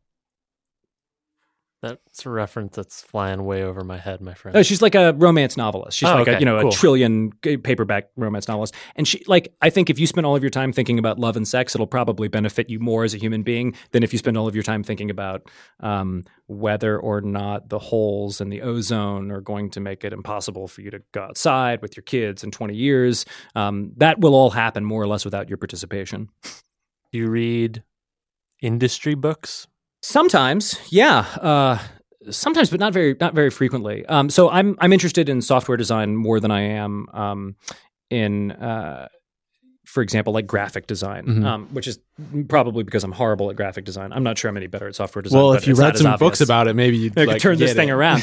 This is the problem. I don't have that growth mindset. So I read a lot of like industry histories, right? Like I've been enjoying, what's that book? I'm reading it right now. The Idea Factory, which is a history of Bell Labs. And I think that one of the weirdest things about our scene is that there's this trajectory. David Cole, the head of design at Quora, and my buddy, he once explained this to me, I believe, and so I hope I'm not butchering this, but basically there's this unusual trajectory where graphic design, because of the web as a layout medium when it first arrives, kind of becomes software design. So like there's a period in like the 90s and 2000s where like, what is software design? Well, software design is typography, color, iconography, overall visual aesthetics. You have a lot of like alpha transparency everywhere and people trying to like, every app looks pretty different. The 90s were like a fairly wild time on the Mac. And so for a long time, software design just seems like it's like almost a subset or like a particular expression of graphic design, at least in the Web 2.0 era. It felt that way sometimes. And I think the unfortunate part of that is that a lot of us who came out here in like the 2000s never connected to this very long and super rich history of how humans have been trying to make software and hardware for a long, long time. So, for example, if you read a book about the early HCI people at Apple. I took a little class with one of them, Tognazzini, I think is I mispronounce his last name, but Tog. Listening to Tog talk probably was like I don't know, getting a debrief from like 500 contemporary designers. He had already been through all of the types of things we do. And he's also been through them at a more abstract level and in like weirder, less supported environments with like much less context and no internet to Google things. And so he has like tremendous methodological insight. And he has like a lot of experience that's useful, and he can share heuristics and ideas and inspiration and all of this. And I often try to find that in the books that I read. So like I've been reading Idea Factory, and I've really enjoyed it a lot. I also read a lot of books that have nothing to do with design, but to me seem to flow directly into it. So I could never do a podcast without a plug for my favorite all-time book, The Beginning of Infinity by David Deutsch, which for me resolved a lot of the sort of moral and philosophical and epistemological problems of my personal life, and then also is the basis for how I undertake any kind of professional work. And I really love it. I just love the book to death. And what's that basis? That the first thing you need to understand is knowledge. Everything is about, design. People say design is problem solving, and problem solving is the process of generating the most relevant knowledge for a particular problem as quickly and inexpensively as you can, or with as high a degree of confidence as possible. So knowledge generation and knowledge management, which in philosophy are called epistemology, becomes to me like the first theoretical groundwork for design that I've ever been exposed to. I was very much in the camp of like, I don't know. I try some different stuff. I got a couple of processes and I can borrow from this pattern, but like broadly speaking, I look at it and I'm like, oh gosh, I hope this works. And then I test it. Deutsch was the first person who really put me on a path where I started thinking about almost everything I do in terms of what don't I know? What do I know? How can I learn what I need to know, or falsify my current theses as quickly as possible and move on to the next? So there's an alignment between the epistemology that he shares, which is ultimately derived, I think, from Karl Popper, and agile and iterative methodology. So some of the stuff can seem like a little bit obvious to us, but a lot of like kind of the expressions of it and his extensions of it and his applications of it to different things like aesthetics, even things like psychology and concepts like abstraction, just tremendously empowering and useful for me. Like it really, I can't overstate how much I loved the book and how much it changed my life. Now I recommend it to everybody. David read it over at Quora. We've got like half the design team reading it. It's a requirement now, actually, if you want to get hired. It's getting to be a requirement. Mm-hmm. It really is. It kind of makes sense for the product itself, right? Like you're passing around knowledge, you should kind of understand it. Understand what it means for something to be knowledge. I'll take a really trivial example. This is like way upstream of the type of stuff most of us ever have to think about. But Deutsch proposes this thing he calls, I believe, the momentous dichotomy, where he basically says the thing to understand about the universe is that every problem you can imagine is soluble unless it is the result of a law of physics. So, for example, there are laws of physics that say we can't go faster than the speed of light. And there's no knowledge that will ever change that. That's just the truth. Anything else you can imagine, any other problem, it's simply a question of knowing how to solve it. And knowledge can come to you at any time. I think I, at least, had inherited a sense from history that, like, sometimes you just had to wait a long time before something could happen. Like, they couldn't have invented planes in the 1400s, right? Well, Deutsch makes this argument that actually that's really not true. Almost all of the evidence that we've needed to assemble the physical understanding of reality that we have today has been pouring down on Earth since the beginning of Earth. And we have these periods in human history. I think he talks about Socrates. I think he talks about the de Medici era in Florence, where human knowledge just like surges forward. And then usually it gets paused because of some kind of dark ages that result from a reaction to the knowledge and all the things that it challenges. And right now we're living in the longest sustained era of knowledge generation yet. And what this means is that we should be pretty aggressive in thinking about the problems that we want to solve and what kinds of knowledge we would need to solve them. And he includes everything in this, including the problem of death. And so against this framework of problem solving, right, that's sort of like the first triage as a designer that I have is, okay, is this mandated by the laws of physics? If so, I'm going to have to refer you to someone else. And if not, it's just a matter of knowing how. Now, what does it mean to know how? And how do we actually start to, for example, de-risk the process of building something that will explore how? One last trivial thing that I'll mention, because a designer, Nikki, who I work with, said that this landed with her. Deutsch talks a lot about how genetics, are the instantiation of knowledge. So a rat lives in a desert and over some number of millennia, some of these rats develop slightly different solutions to the problems of, let's say, moisture conservation. They develop thicker skin. Well, the genetic information for how to build thicker skin is the knowledge of how to survive in that environment. It's literally encoded knowledge for how to survive in that environment to a greater degree than the competitor rats who didn't have that skin and who didn't reproduce as well or whatever. Stupid rats. Stupid rats. So in that sense, almost everything that you look at is some kind of instantiated knowledge. And as a designer, it's really fun to look around the world and think about what kinds of knowledge are embedded in everything. What did we need to know about metallurgy and plastic formation and ways that things ship and how airplanes work and how transducers work and coils and electricity and how everything. And all of this stuff, right, is like compounding knowledge, right? It's all the fact that this microphone works the way it does has a lot to do with how that software can handle what the microphone produces and so on and so forth. And this incredible interrelated compounding effect of knowledge is literally why we think it's important to build a scalable, accessible knowledge database. It actually seems to matter a great deal whether we know how to do things, and they lead to new things. All this knowledge leads to new things in kind of unpredictable ways. And Deutsch is like really he writes beautifully on a lot of these subjects and themes, and I just found it deeply inspiring. A lot of this feels like some of those examples are maybe a little bit abstract away. Can we talk about an example from Quora's design process? And one that comes to mind is, it seems to me, and correct me if I'm wrong, that as social networks get bigger, can I call Quora a social network? You can call Quora anything you want. I'm going to call it a social network under the idea that it's people that are connecting and following each other and sharing information. Yeah, I think it would. I don't think I'm overstating this. I think we would consider that part of the product to be really incidental. Okay. Like we would be happy to leave that part of the product behind if there were a better way to accomplish what it accomplishes. Okay. Quora's products with lots of people on it. Yeah. It seems that with lots of examples that we've been talking about, the quality of the input content goes down as the volume of people goes up. Absolutely. So you can think of any forum, social networks. It's like when you start hiring from like 1 to 10 and they're like super high end, and then you get to like 650 and it's like a clusterfuck. That's right. Yeah. So it's just degrading over time as quantity increases. And I'm wondering, how would you apply some of these thinkings of knowledge gathering and other things that I still need to process? Sure. How do we solve the problem of like quality, but quality that's scaling and growing really fast around the world on the internet, which historically has been a place has for not lots worked. of trolling and shit. Yeah. And it's hard. It's why the job is hard.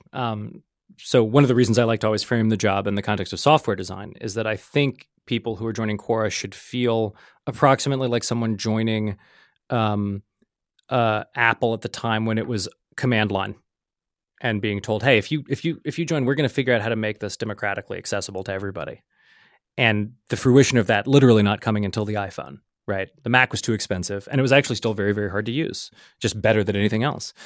So it's a lot of things have to be solved for us to solve these problems, which a lot of them do relate to scale. So to give an example, let me think. First off, it's absolutely the case that you get more bad quality as more people join. You also get more good stuff too. So if your system is good enough at understanding what different people think is good or bad, the scaling of the bad quality content actually does not constitute a problem. So I'll take myself as an example. I have a Quora feed. As Quora has, I guess in the time that I've been using Quora, it's like I don't know, 8x or 10x in size or something like that. I don't see more bad content. I only see more good content. And that's because I, as a pretty heavy Quora user, have given the system so much signal as to what I care about. I care about prose quality. I care about answer formatting. I care about the credentials of authors and whether they have relevant topic expertise. I tend not to upvote short, sarcastic, stupid garbage answers, and I tend to upvote like substantive evidentiary answers, and I upvote like this cohort of users, but I sometimes in a different topic, I upvote like this cohort of users and all that. So now the system knows me pretty well, such that my feed is never not high quality. It's only sometimes not super relevant. So for example, I might open the feed and it might show me, I do get an awful lot of aviation content because I'm highly responsive to aviation content. So my lower order brain is literally like destroying my higher order brain's life, because every time I open it, I go, oh man, more plane answers. Whoa, what happened to this plane? And then I'm in it and the system's going, boy, he loves this stuff. He can't get enough. He can't get enough. And I can't. So basically we view the problem of scaling as approximately like the normal problem of quality filtering. And moderation is the same. We do expect more harassers and more abuse and more norm collisions. We're working on product features that we think will ameliorate some of that in different ways. We have a lot of, this is an area of like pretty active interest for us, and is probably the area in which we're doing the most kind of strategic exploratory work. So we'll see what comes of that in the next year or two. But broadly speaking, we believe that any truly scaled knowledge library that really has everything that anyone in the world knows will almost always need, or will always need to be so personalized to you that the challenge will never be making sure that Quora in aggregate is good. It will always be making sure that your Quora is good and your Quora is good. One way you can sort of think about this is if you imagined a Library of Alexandria, but that actually included everything anyone knew, it would be, the size of like several states. It would be completely physically non-traversable. What you would need is a librarian, and not just one who could tell you, oh yeah, sure, you're interested in aviation, you said? Well, the books are over there. But a librarian who knew you and knew your research program or knew your life or what you cared about, knew that you were into gardening and had you just showed up with a book on geraniums. Yeah. So our feed is that. Our feed is the attempt to personalize the knowledge that we think you're most interested in and responsive to. Weighed against some ecosystem goals like making sure that questions get enough distribution and things of that nature. The big topic around personalization from the last year has been filter bubbles. Oh my God, we should have started with that. Please. I have the hottest take on filter bubbles. Oh God, Cool. Help me out. Filter bubbles don't exist. Talk to me. There is no such thing as a filter bubble. I cannot believe the traction that this concept has gotten. Well, I've already hyperbolized my claim. Let me step it back. I went as hot as it could get. I tried to go as hot as I wanted to start as hot as I could. Cool down. What is relevant in the conversation about whether software winds up creating these filter bubbles is the delta between software and the world that preceded software. So I want to think about, like, let's say 1975. If you were born in Gadsden, Alabama, the odds are pretty good that you would never know anybody not from Gadsden, Alabama, and that you would get all of your news and information from the local preacher, the AM radio station, and the local broadcast, and the local paper, which might have extraordinarily unusual views and might not report anything of the time that would challenge you or make you grow or diversify. You might never meet anyone who is very different from you, but more to the point, you certainly wouldn't regularly encounter people who are substantively different from you in every way. You might not even ever see a person of color, let's say. Gadsden's a bad example for that, as is Alabama generally. But you still have this problem in rural areas. Like, I come from Minnesota. Like, I know... You know how insular it can get. Yes. So this is what cracks me up, right? Is that people then look... Well, first off, the filter bubble idea, I believe, started with search results. That was the original context. And then they moved it to Facebook. Facebook creates filter bubbles. The reason we think the internet creates filter bubbles is because it doesn't.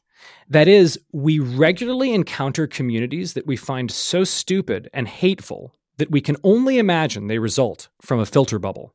And so we say, look at these poor idiots stuck in a filter bubble. They all believe, let's say, I'll just use this as an example, they all believe all this conservative news. What a filter bubble. It's so sad. If only they had access to the information I have. Right, your ideally diverse information diet, which somehow just emerged naturally. Isn't that odd? That you have the right mixture of information sources, and yet anyone who disagrees with you is trapped in some kind of bubble and too stupid to see out of it. What's especially amusing about this is that the reason we know these people exist is that we get into fights with them on the internet constantly, and we see them fighting with other people on the internet. So the reason you know there's a conservative filter bubble is that you've seen a New York Times story posted, and then you've seen all these dumb filter bubble people arguing in the comments. How much of a filter bubble is it then? If you're seeing them and they're seeing the New York Times. In other words, I think that the reason we think filter bubbles are worst on Facebook is because there are almost no filter bubbles on Facebook. Your graph is entirely composed of people who you are either related to or worked with, which is not a selection process that selects for ideology. Where we don't think we see filter bubbles is Twitter. Who do you follow on Twitter? People you agree with. People who are like you. So we naturally go to Facebook and go, oh my God, the evidence is overwhelming. So many people with such bad opinions. The only thing that could account for this is that they actually never learn the truth. Sad. Filter bubbles must be behind it. It's too bad they're not like me. Meanwhile, on Twitter, we go, well, thank God this has no filter bubbles. I can tell because they're none of those idiots who actually think that X happened or that Y is a legitimate news source. That cracks me up endlessly. But isn't that the problem? Is that people think they're identifying other filter bubbles when they themselves are in the filter bubble to everyone else? I actually think that the problem is there's no such thing as a filter bubble. A filter bubble is a description of information. We need to describe or define this thing first, so we're talking about the same thing. So a filter bubble basically is when you've been cohorted by software in some way or another, such that you never see anything from outside of that particular cohort. already, if we make that definition, I think most of us who work in software will go, well, shit, cohorts really aren't that good. I don't think I've ever really, would I've ever bet my life on a cohort's accuracy? Probably not. But I would bet Facebook's advertising business model on it. Outside of computer, cohort isn't used to describe good things. It's usually like a gang of goons, right? Like, okay. Maybe we should just call them gangs. These are gangs, gang bubbles. How many ads do you not click on Facebook? All of them. Right. So it doesn't seem like maybe you would want to bet that ad business on it, right? Like Facebook probably has much more signal on you than it does on most people. And it's still not enough to predict what you'll want. But I take the point is like you said, your friends likely to be friends with family and coworkers and people that are geographically near you. Is that the third? Sometimes, yeah, if you've moved, yeah. Does that not itself filter for ideology? But see, here's what we're... this is so exciting for me. So glad we're literally talk talking about this. Like I'm literally real-world problems, not computer problems. That's right. So what you're saying is there's a risk that Facebook, by cohorting you only with the people that you've met, worked with, are related to, or have lived near, is going to create a situation where you have some kind of information isolation that will prevent you from getting like a full picture of reality. Compared to what you would have. No. Right. That's your real life. I'm saying that the things that I interact with are more likely to be the things that I agree with, and therefore over time it will filter out things that I don't agree with from people that are still in my network. Okay, that's true. Now, do you think that happens in real life? Yeah, it does, right? So if you've got that one buddy who's always like, "Yo, man, I want to talk to you about this," and you're just like, "God, I really hate it when he brings this up." Let's talk about Pizzagate. Right. And you're just like, "I can't do this again." And he sees your body language and he sees that you're like not that into it, and maybe it takes 2 or 3 times, or maybe you finally have to go, "Look, I am not talking about Pizzagate." But eventually, you actually push it out. Now, do you feel when you tell him you don't want to talk about Pizzagate anymore that your information diet has suddenly become insufficiently mixed? Probably not. You probably feel like you, as a judicious, agential human being, have made a determination that something's not interesting to you and you don't need to hear more about it. But that's the problem, right? Well, let me ask you this. Do you use Facebook? Yeah. You use Twitter? Yeah. More? Which one do you use more? Twitter. How many jihadis and Wahhabists are in your Twitter timeline? 0. Why? Don't you want to have like a mixture of points of view and diverse perspectives? It just seems like you're in a filter bubble. All I'm saying is I'm not disagreeing with that. You're in a non-Wahhabist filter bubble, and I've got some people I want you to follow. They advocate beheading women who've committed adultery, but like you should be open to that point of view. If you're not, it's a little bit like you're in kind of a closed-minded community, right? Probably. No, not at all. Not at all. You're right. You already know that. But that's the no. What you just said. That's the problem. Is I'm right. Yes, you are right. I'm right. But you're using a crazy extreme example. People that behead people, clearly fucking wrong, right? But people it's just norm collision. There's much more nuanced things that I say, I'm right because I believe myself to be right. Therefore, I will reject all these other totally valid opinions because it's a norm collision. Well, but totally valid is a statement right there, bud. Whoa. We're talking about non-beheading stuff. Like, right. Views on gun control. Okay, so let me ask you something. Okay. Do you actually think that there is something I could say that would reverse whatever your current opinion is on gun control? I would hope I'm open-minded enough to change my opinion given new evidence. But that's just aspirational open-mindedness. Totally. So okay, right. So if you do have this high ideal that you should always be open to any kind of information, then yes, it's true. Whatever path you chart not through, open to any kind of information. Open information you disagree with. Or having your beliefs challenged. Yes. I'm actually skeptical of the value of this. So, in other words, one way I put this is I think people sort themselves pretty successfully into categories on their own without any of us needing to do it for them. I think a lot of people know how much value they'll derive from self-challenging or from opinion challenging, and a lot of people know that they're not that interested in it. I would bet that everybody in this room actually would be extremely excited to have a really, really substantive evidentiary article written about why Wahhabism is the right way to structure the world's societies and why it's like the best. And you would read it and you'd be like, I disagree with it or I don't disagree with it, but you would actually find that probably pretty intellectually edifying. A lot of people don't find violations of the norms that they believe in to be particularly edifying. I'll just give a very trivial and common example. Almost any religious believer is not interested in being made fun of. And almost anybody who's making fun of them will probably think that that's because they're closed-minded. And the truth is, no one is interested in being made fun of for the things that they believe that matter deeply to them.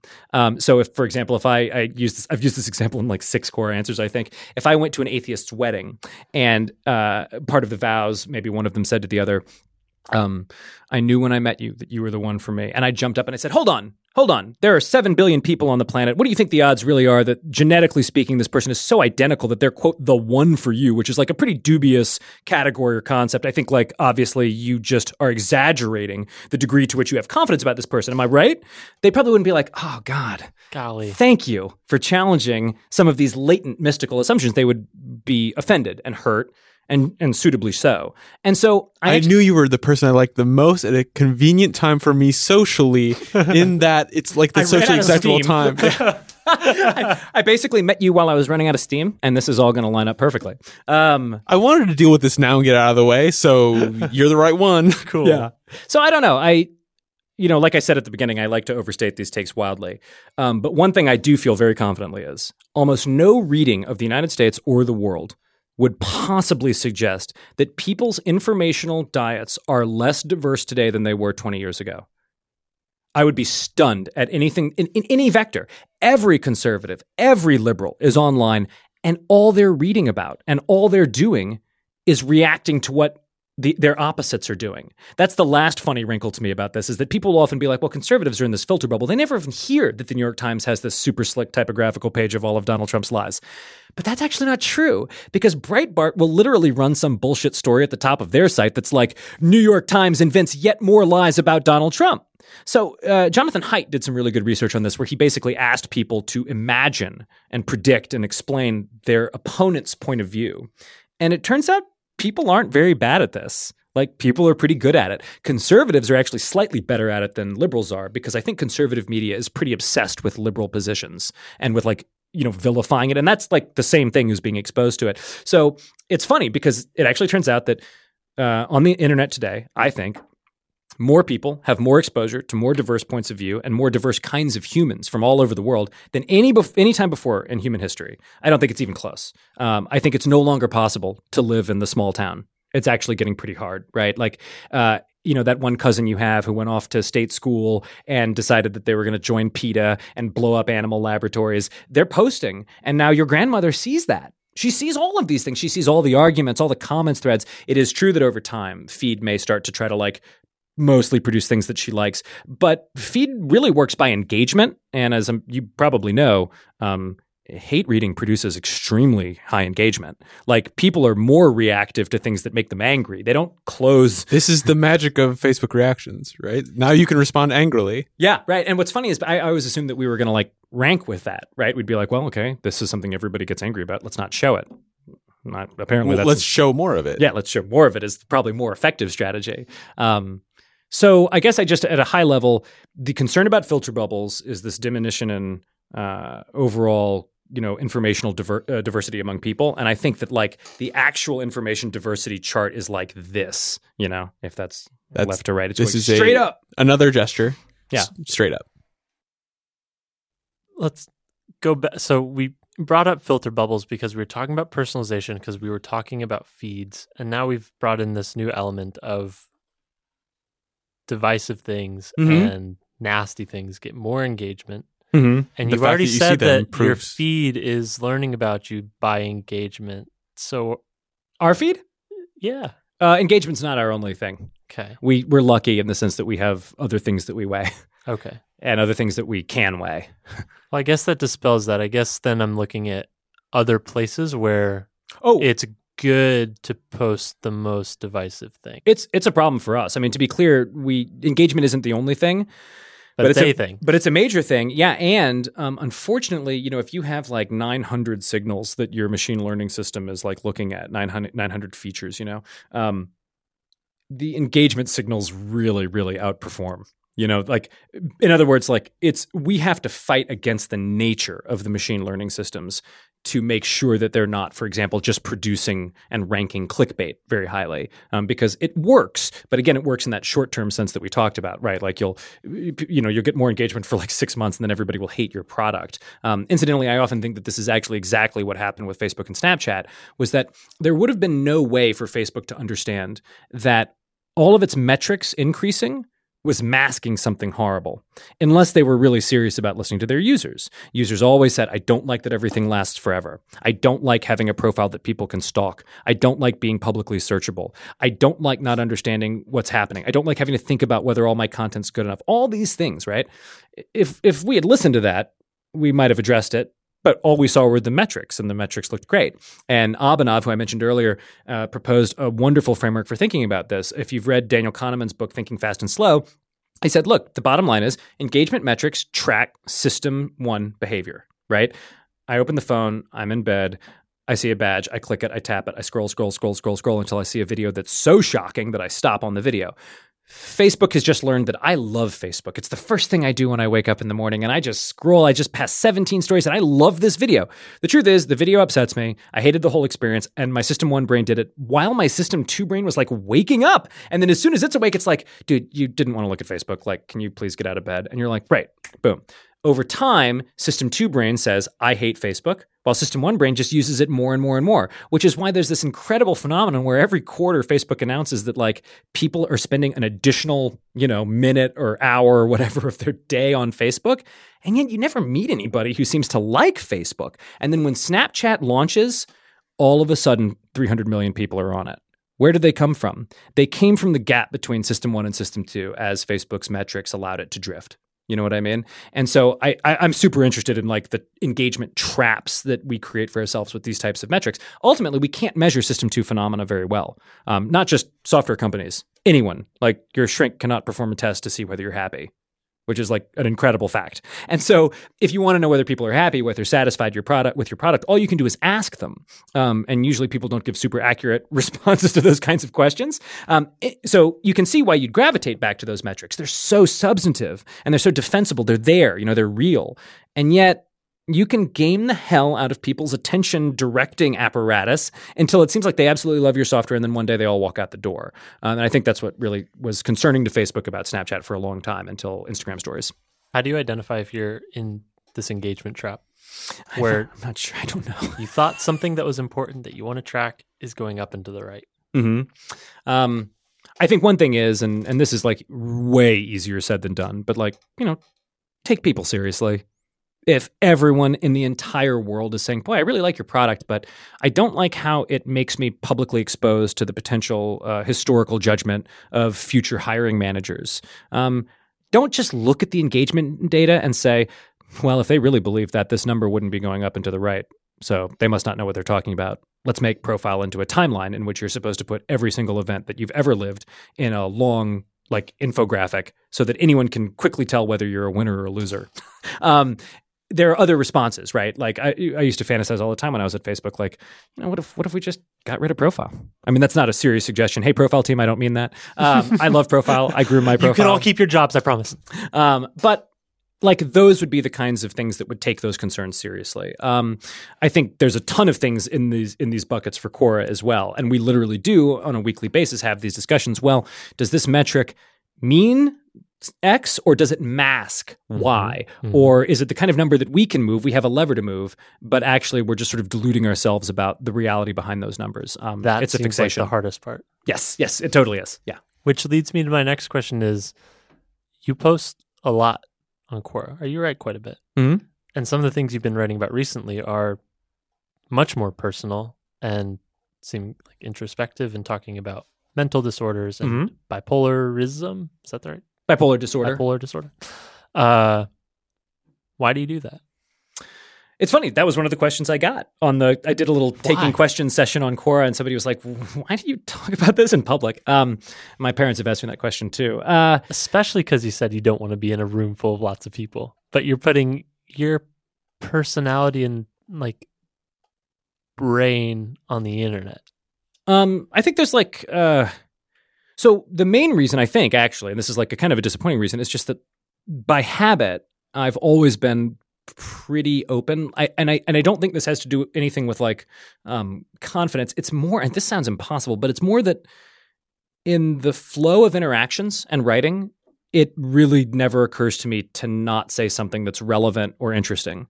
And so it's just, I don't have a ton of like secrets. Like if it's going to be relevant or meaningful or useful, it's probably just going to spill out. So I think everything that I'm going to say from now on is going to be a rationalization of what's essentially a natural personality defect probably. So the second batch of reasons is I got diagnosed pretty young. It runs in my family. I grew up in an environment where nobody seemed to feel any sense of like shame or anxiety about it. And pretty early on, I also learned that if I tell people about it, some of my behaviors are more intelligible. So, for example, actually, a really fun example, last week, we were having a little writing workshop at the company, and I committed a little social snafu. I said something the wrong way. It was totally a trivial error, and it upset me so much that I had to excuse myself from the writing workshop, like voice quavering, excuse me, and then go up to the top of a stairwell to cry for like 5 minutes. And then I come back to the workshop, my eyes are all red. I probably look like hell. Everybody there knows I have bipolar disorder, so nobody is especially anxious about what this would mean. They all sort of assume, oh, Mills has like, minor mood swings, and Mills seems to be like over sentimental, or just like Mills seems to be crazy. And so I actually think I'd get some degree of anxiety reduction from knowing that my behaviors will be interpreted in an accurate context.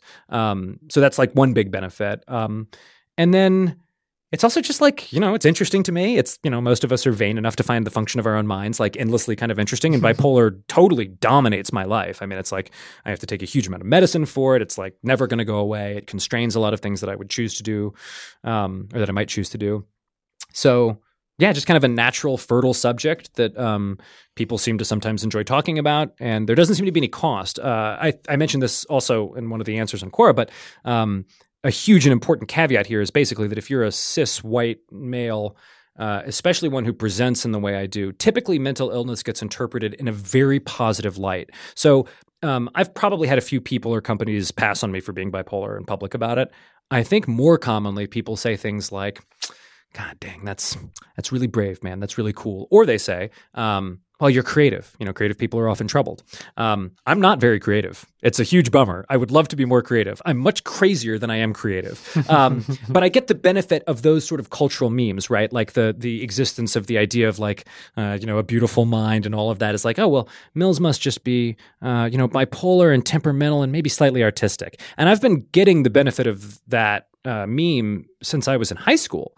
And so it was never super costly for me to disclose it. I have a relative who's female, and when she found out that I was really public about it, she was pretty horrified. And she told me a lot of stories about the way that she got treated for it, which were quite different, right? Like, first off, she never found a stable cocktail of meds. So for her, it was never really under management. Second off, people are very, very happy and quick to assume that a woman is perhaps too emotional or too hysterical, and having a bipolar diagnosis can give them some degree of like substantive, force behind that accusation. Like, oh boy, Linda, real nut, And so I often have to mention that just because I don't want to imply that like so basically being public with it was easy for me. I don't think it's easy for most people. That's not because I'm like brave, because I'm not. It's because it just like happened to break that way for me. And then probably the last thing is I talk about it because there is some small but non-trivial number of people out there who have bipolar or depression, anxiety issues, maybe even like schizoaffective disorder, schizophrenia, who reach out to me and like to talk about it or like to ask about whether they can go into tech or what would be a good career for them. And so, if anybody's out there, it turns out you can hold down a job for at least a couple of years, even with this thing. Proof. That is one of the things that also interests me very much about Quora is that, typically when I say to people, hey, we're trying to build this like structured, democratic, accessible database for human knowledge, they say, well, isn't that the internet? And I say, well, that's yes, but here's the problem, right? There are like a billion serious flaws with what you might call the IA of the internet. It's not easy to assess the credibility of any piece of content. It's not easy to determine whether that content is relevant to like your interests. You can't figure out the CV of the author. Flexbox is hard. Flexbox is fucking hard.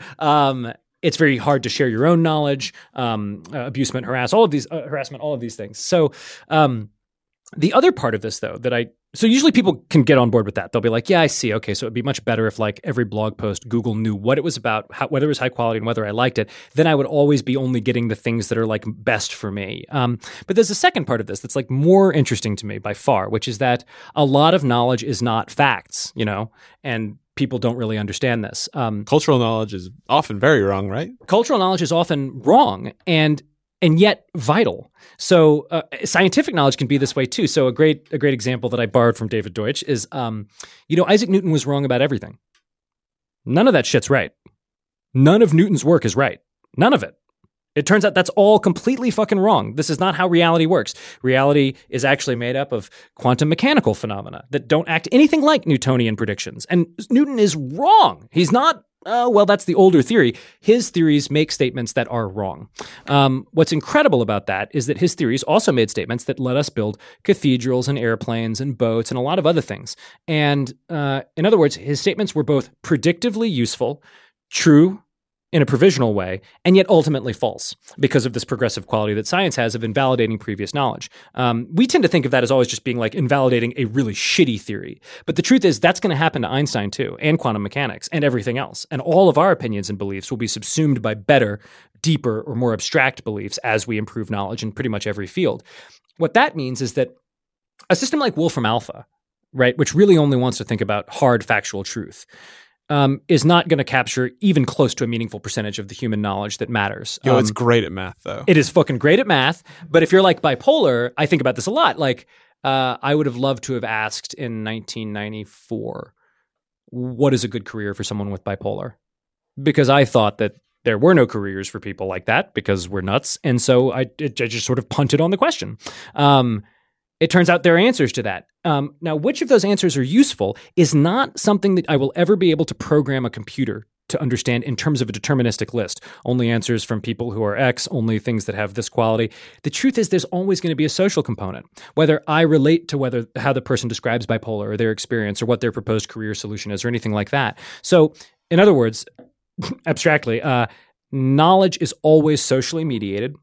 And what knowledge is useful is always a function of social mediation. And so Quora has to be this socially mediated, evolving database of human knowledge that uses social signals in order to figure out what's important. That's the only way we can come up with to actually try to solve this problem. Otherwise, we think we're going to continue to see just like huge quantities of lost knowledge, fragmented and broken forums and dead links and, Twitter from 2007 and all of these things, these places where knowledge and information go to die. And so I just always like to mention the mental health angle because it's a good example of a category where there's both a tremendous amount of vital knowledge that could save lives and help people a lot, and yet there's also no knowledge because no one knows what bipolar disorder is. No one has a theory of what it is, or depression, or anxiety. There's no such thing as a chemical imbalance. We thought that was the deal for a while. Turns out that's not true. Can't see it. Most of these things on PET scans. Don't know which medicines will work. None of this field of psychiatry is actually all that factual. Like, we just don't know. We're doing our best. We have aggregates. We aggregate symptoms into clusters and we give those names. This is bipolar disorder. I guarantee in 50 years it won't be called bipolar disorder. It used to be called manic depression, and they changed the name. So this type of knowledge that's provisional but vital is a kind of knowledge where it's still important to be able to assess credibility and still important to distribute to the right people with the right levels of sophistication for whatever the given explanation or answer is. And that's what Quora wants to be able to do. And we don't really see anybody else trying to do that. Is one of the big conversations happening in my filter bubble, if I can say that, in the news sources that I follow, is the problem of closed garden internet becoming a thing. Mm-hmm. If you look at the big companies like the Facebooks, the Googles, the Apples, Mm-hmm. blah, blah, blah, especially with like Google AMP, would be the most clear example lately. The of, Apple like, App Store. I mean, all these things is, but especially as it relates to information on the internet being Mm-hmm. open, I don't know if you can speak for Quora, but what's your stance on that of aggregating all of this stuff in one company's data center? I'll address the Quora part first. There would never be any prohibition against cross-posting. post anything you post on Quora anywhere Well, you of want. course not. You could say the same thing about any social network. That's true, but it's true of any social network. So when I think of walled gardens, I tend to think there needs to be some element of inescapability or compulsion. And I don't actually know that, for example, in Apple's case, there's really inescapability or compulsion. A lot of people, one of the things I've heard a lot out here about iOS is people say, well, you're locked in. Once you're in, they've got your photos, they've got your mail, they've got everything. You're never leaving iOS. And man, the people I know in the world, they leave at the drop of a hat. They can't remember what their photos were. I mean, who keeping the, you know what I mean? Like, so I guess I'm incoherently sort of saying all of these walled gardens have competitors. And the real open world is the world outside of all of them. Facebook is not a walled garden of the internet. Facebook is a part. It's like a little tiny part of the internet. Snapchat is a part. Instagram is a part. The open web, as they call it, is a part. There does seem to be this thing. I just saw John Gruber made the argument that Facebook is making the web worse somehow. I'm amazed. Actually, you know what? Finally, oh my God. I've been waiting to do this for my entire life. Hot take, come on. I've been waiting to go on a podcast and say what I think about some of Gruber's takes for a long time. Perfect. The idea that an Apple fanboy would write that Facebook is hurting the open web makes me sick with amusement. I could pass out. I want to laugh so hard. This is a guy who, for the entire 1990s, took every punch to the face from a PC advocate advocating for open standards and interoperability and open source software and said, give me a fucking break, you Linux nerds. You think that the UX of what you're producing is good enough? Fuck you. A closed proprietary system that outperforms your bullshit open ideological stance is going to win, and it should. And now he's complaining that Facebook, which is the platform, by the way, that makes the internet accessible to a substantial plurality of that 1.8 billion, people who otherwise wouldn't be online. And by the way, people who follow links out of newsfeed, go to other websites, download apps from ads, see tons of web views, have Safari or Chrome installed on the goddamn device that they got for Facebook. That he thinks that Facebook is hurting the open web, to me, is just illustrative of the fact that you pretty much only dislike in your opponents what you dislike in yourself. And what I dislike in Gruber is that he doesn't know what the fuck he's talking about before he starts talking, because that's what I do. So that's my Gruber rant. Oh. And I'm like, that was fucking brilliant. has the Wow. web ever seemed like more vital than it does today to y'all? It doesn't seem in any way diminished to me. Now, often what this is about, by the way, is like how much money are New York City publishers making? Which is to me, that's like a very parochial issue. I want everybody in the world to be able to sustain their livelihood, but that's not actually like at the level of, is Facebook harming the open web, to me. Fair. What book are you reading right now? Finishing The Ideas Factory. And, you mentioned that. Let's see. I read a Gore Vidal novel before that called Creation that was really, really good. And then I think before that, The Constitution of Liberty by Hayek. And that was pretty good too. Cool. We always like to end by asking what keeps you up at night. What does keep me up at night? I'm always really worried that I won't do a good job. I'm like, this is my dream job. Quora is the company that I've wanted to be at forever. And being there, it's like, I don't want to mess it up. So I worry a lot about that. I worry about my reports, how they're doing, whether